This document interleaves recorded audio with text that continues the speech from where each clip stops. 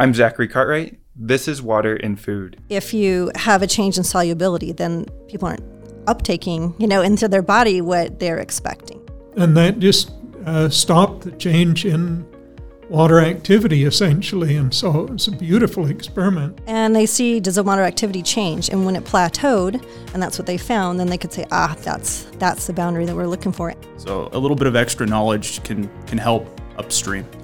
Welcome to another episode of Water in Food. In this special episode, I'm joined by three guests and colleagues from Meter Group. We have Application Specialist Mary Galloway, Head of Instrumentation Zach Campbell, and Founder of Meter Group Dr. Galen Campbell. Let's have each of you say hello and tell us a little bit about your work at Meter, starting with you, Mary. Hello, I'm Mary Galloway. I'm the Application Scientist at Meter. I've been here for 10 years. And I would say, in a nutshell, what I do is help people understand how moisture is going to affect their products. And I also manage our R&D lab. So we work with instruments and from the full development phase and also other instruments and do some fun experiments. And Mary is also famous for her webinars. And I'll go to you, Zach. Tell us a little bit about your role at Meter. Yeah, happy to be here. So as Zachary mentioned, my role is Director of Instrumentation. So what that means is I have the privilege of managing our instrumentation portfolio on the food side. That includes our water activity meters, new product development, and then I get to do some application support sometimes as well. Dr. Galen Campbell? I also get to work with some of the design stuff. We do both environmental and foods instrumentation, and I work in both areas, and also some of the applications. Well, thank you all for being here today. Today we will be briefly discussing two scientific papers and discussing their applications in both the food and pharma industries. This is a highly technical topic, definitely more than our usual episodes, but is really critical, and we are sure that some of our listeners will find this to be insightful. The first paper is called Identification of Phase Boundaries in Anhydrate-Hydrate Systems, written by scientists at Pfizer and published in the Journal of Pharmaceutical Sciences in 2007. The second paper is called RH Temperature Phase Diagrams of Hydrate-Forming Deliquescent Crystalline Ingredients, written by scientists at Purdue University and published in the Journal of Food Chemistry in 2017. Now, hopefully I haven't scared you away with these titles, but one thing I want you to notice in each title is the word hydrate. So my first question today to our guests is, what is a hydrate and why is it important? And I'll turn this over to you, Zach, and you as well, Mary. Sure. Yeah. So hydrate is kind of a vague term, to be totally honest. It can mean a lot of different things in a lot of different contexts. But today what we're talking about is a crystalline lattice forming hydrate. And the second paper there, RH Temperature Phase Diagrams by Allen and Maurer, gives a very technical description. But an easy way to think about it is when a crystalline molecule uptakes water, and that water is incorporated into the lattice structure, then that can be referred to as a crystalline hydrate in that case. Right. The crystal actually binds the water into it, so it becomes part of that molecule, and that changes some of its physical properties. And this is caused by humidity and temperature, and that's what we're going to kind of focus on, is finding what those boundaries are. When does that actually happen? Yeah, and the interaction between the two isn't necessarily what I would assume to be the case for some of these boundary conditions, so it's kind of an interesting application from that perspective. And Mary, can you tell us why people in the food industry should be aware of hydrates? Yeah, there are quite a few ingredients, especially, that could fall into this category. Some of the list in this paper are glucose, lactose, which we actually hear quite a bit of grief about lactose, maltose, trehalose, citric acid, malic acid, sorbitol, and then thiamine chloride, which is like a form of B1 vitamin, which is not just B1, but there are other functional groups like that can have trouble with forming a hydrate. Some of the examples I can think of right now is if you form a hydrate, like you raise the temperature, hydrate forms, you don't know it. You dehydrate it, you now are releasing that moisture that was incorporated in that crystal is now released into your formula or whatever. And now you've got this extra moisture that might be causing caking and clumping and issues like that. It also changes the solubility and the stability of an ingredient. So if we kind of talk about functional foods in that regard, that's a big problem. And also like vitamins, like I was mentioning before with the specific one that they mentioned, which is a B1 vitamin.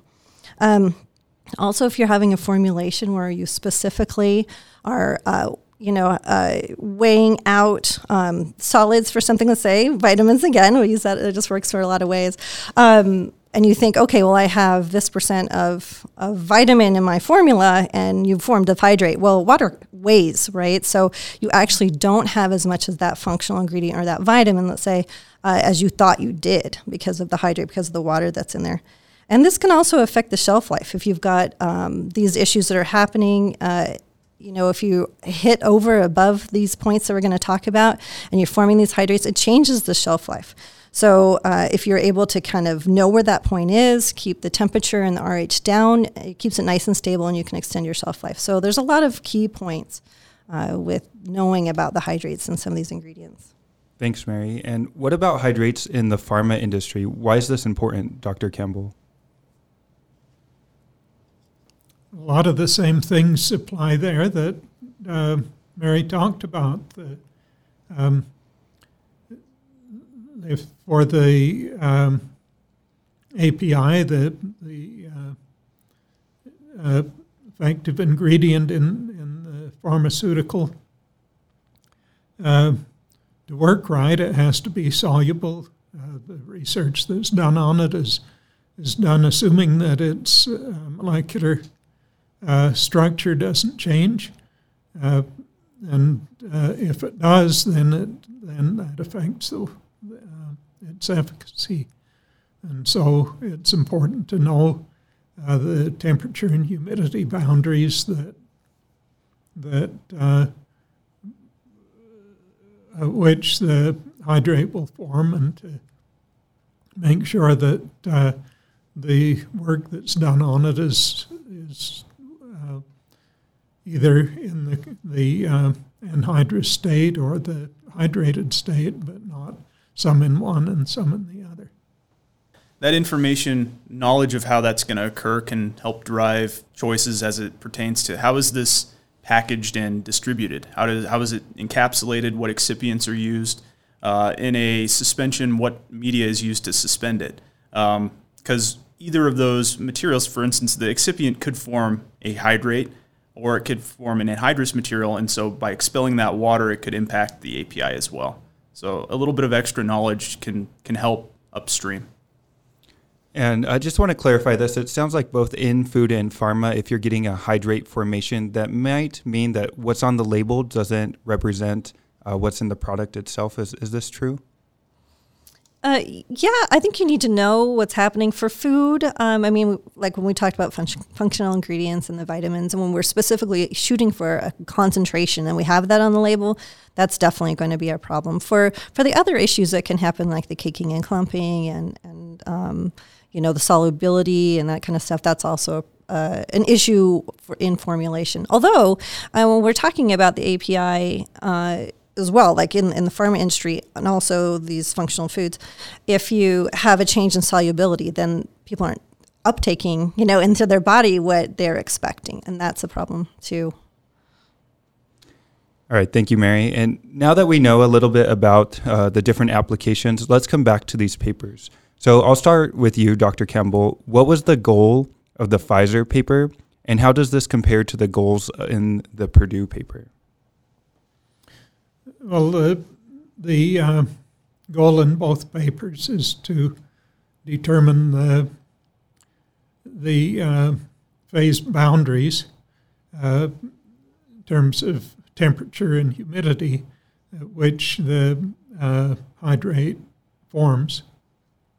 And in the Purdue paper, the boundary where the crystal deliquesces, or you get the change from the crystalline state to the solution phase. So if we think of a phase diagram, the phase diagram in this case is a plot of on the y-axis relative humidity or water activity, and on the x-axis temperature, then the lines on that graph will show the boundaries where the different phases can exist. So you can have a crystalline anhydrous phase for the the material that you're interested in.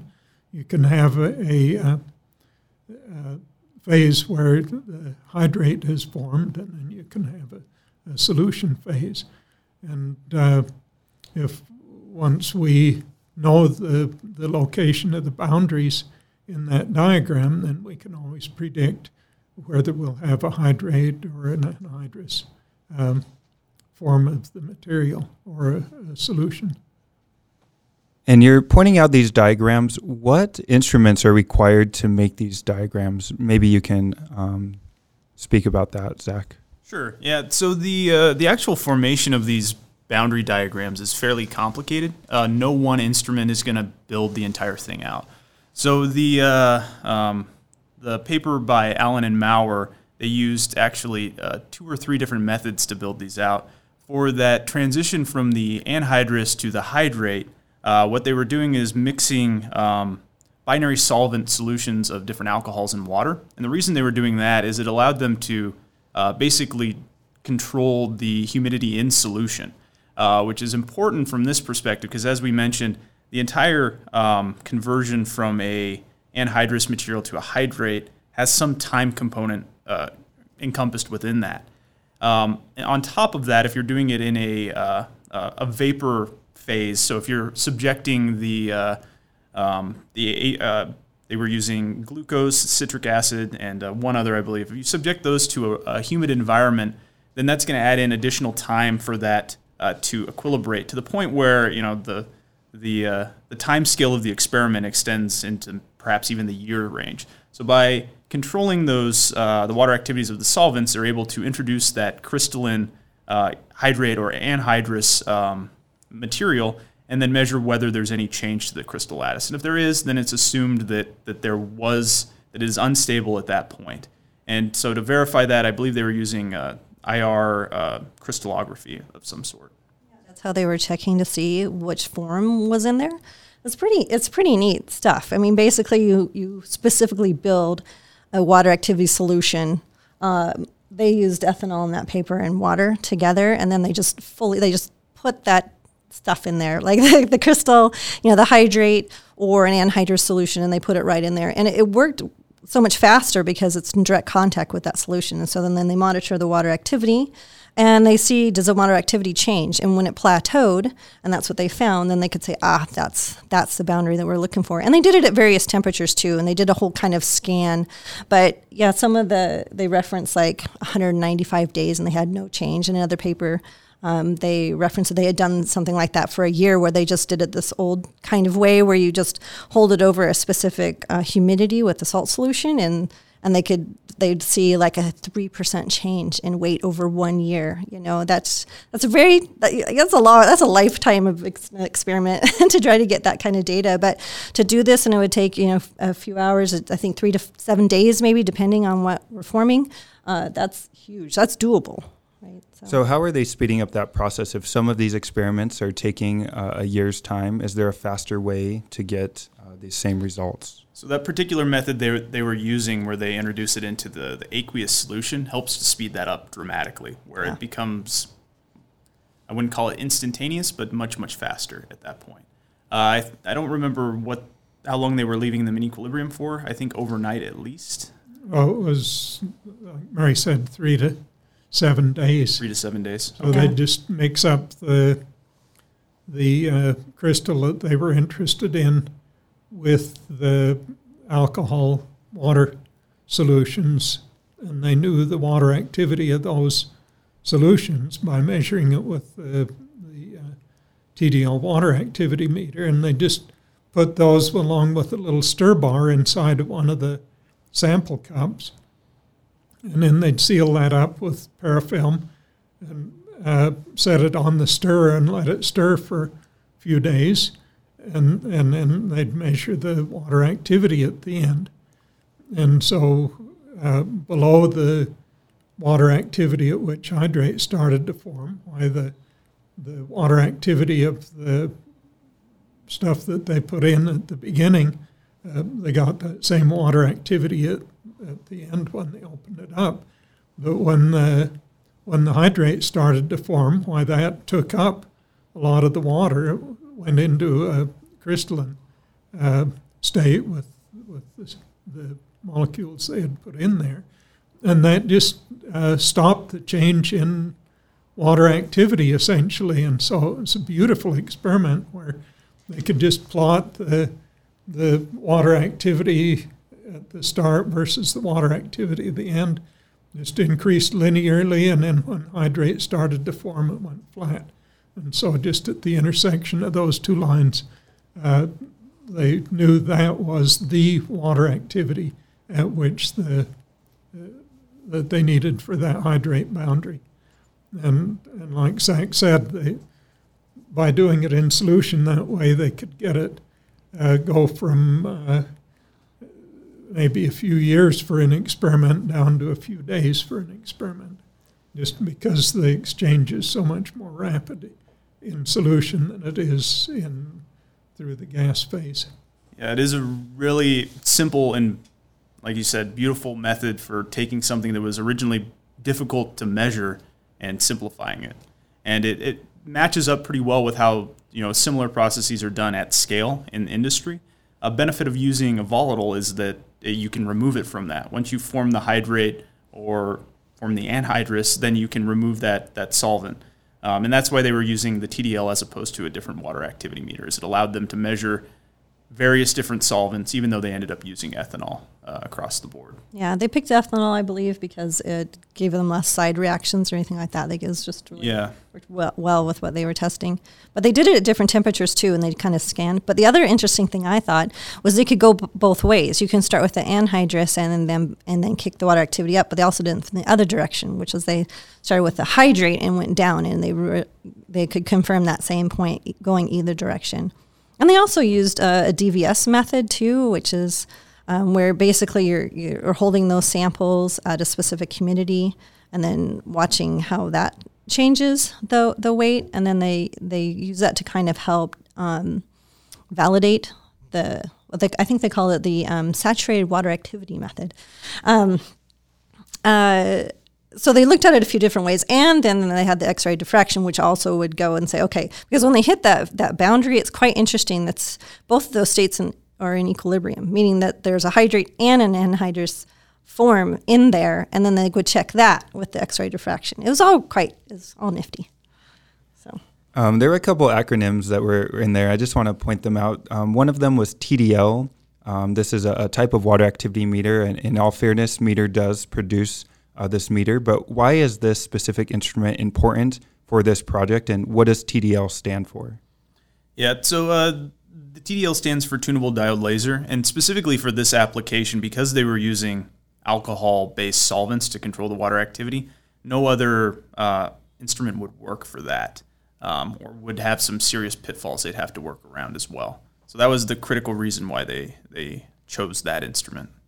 And Mary, you mentioned DVS. Can you tell us what that stands for and how that information is collected? Yeah, so there are other instruments that basically will do an isotherm where it's a static vapor sorption isotherm. So they're holding a sample at a specific humidity and then tracking the weight, and then that can be related to a moisture content. And we also have an instrument that does this very thing called the VSA, or Vapor Sorption Analyzer, that is very useful for this stuff. And one of the things, as we were reading this paper, and they didn't use ours, which is fine, but but I was thinking... Ours would have done it. Ours would have done it. Yeah, ours would have definitely done it.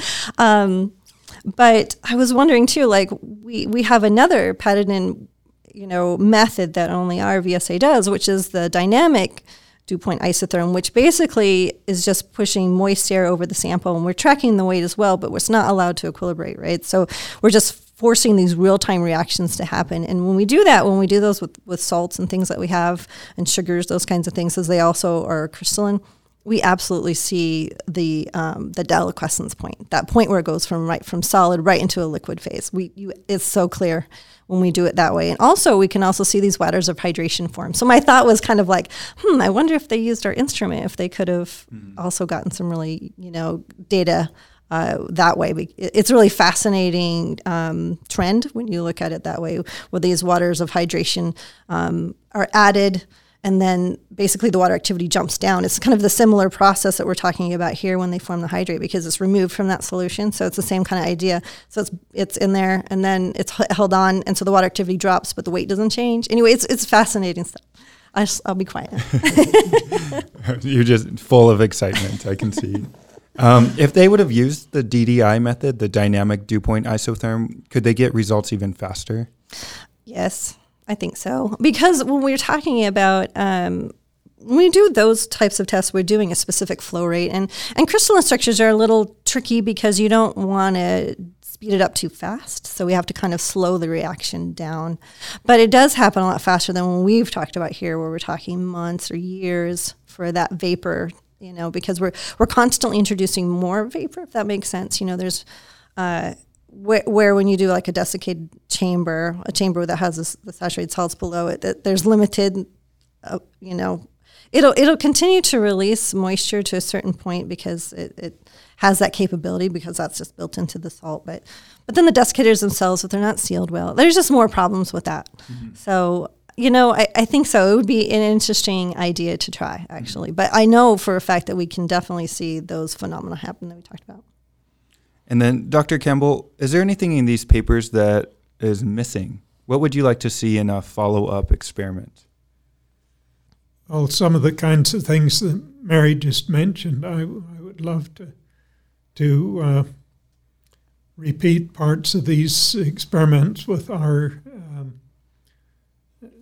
VSA that has the dynamic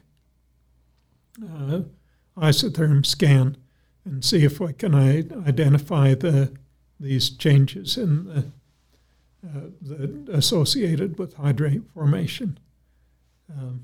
With that, I'd kind of like to try the other thing with the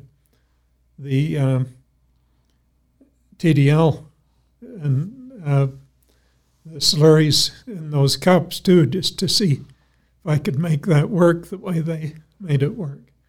It's such a beautiful experiment. Well, is there anything that we've missed today? So we've talked about the papers, we've defined the hydrates and talked about their applications. We've gone over methodology and instruments. Is there anything else that you guys would like to add today to this podcast? I think that we covered some of the big picture stuff. The papers themselves are quite in depth, and all authors did a great job of going through the methodology. So I would implore those who are interested to take a look at the source papers. Well, hopefully this podcast hasn't been too technical for you listeners, and hopefully you have a better understanding of what hydrates are, how they're analyzed, and why they are important to both the food and pharmaceutical industries. I'd like to thank each of my guests today for their time and for their expertise. I'm Zachary Cartwright. This is Water in Food. Find this podcast on Apple iTunes, Spotify, or wherever you listen to podcasts.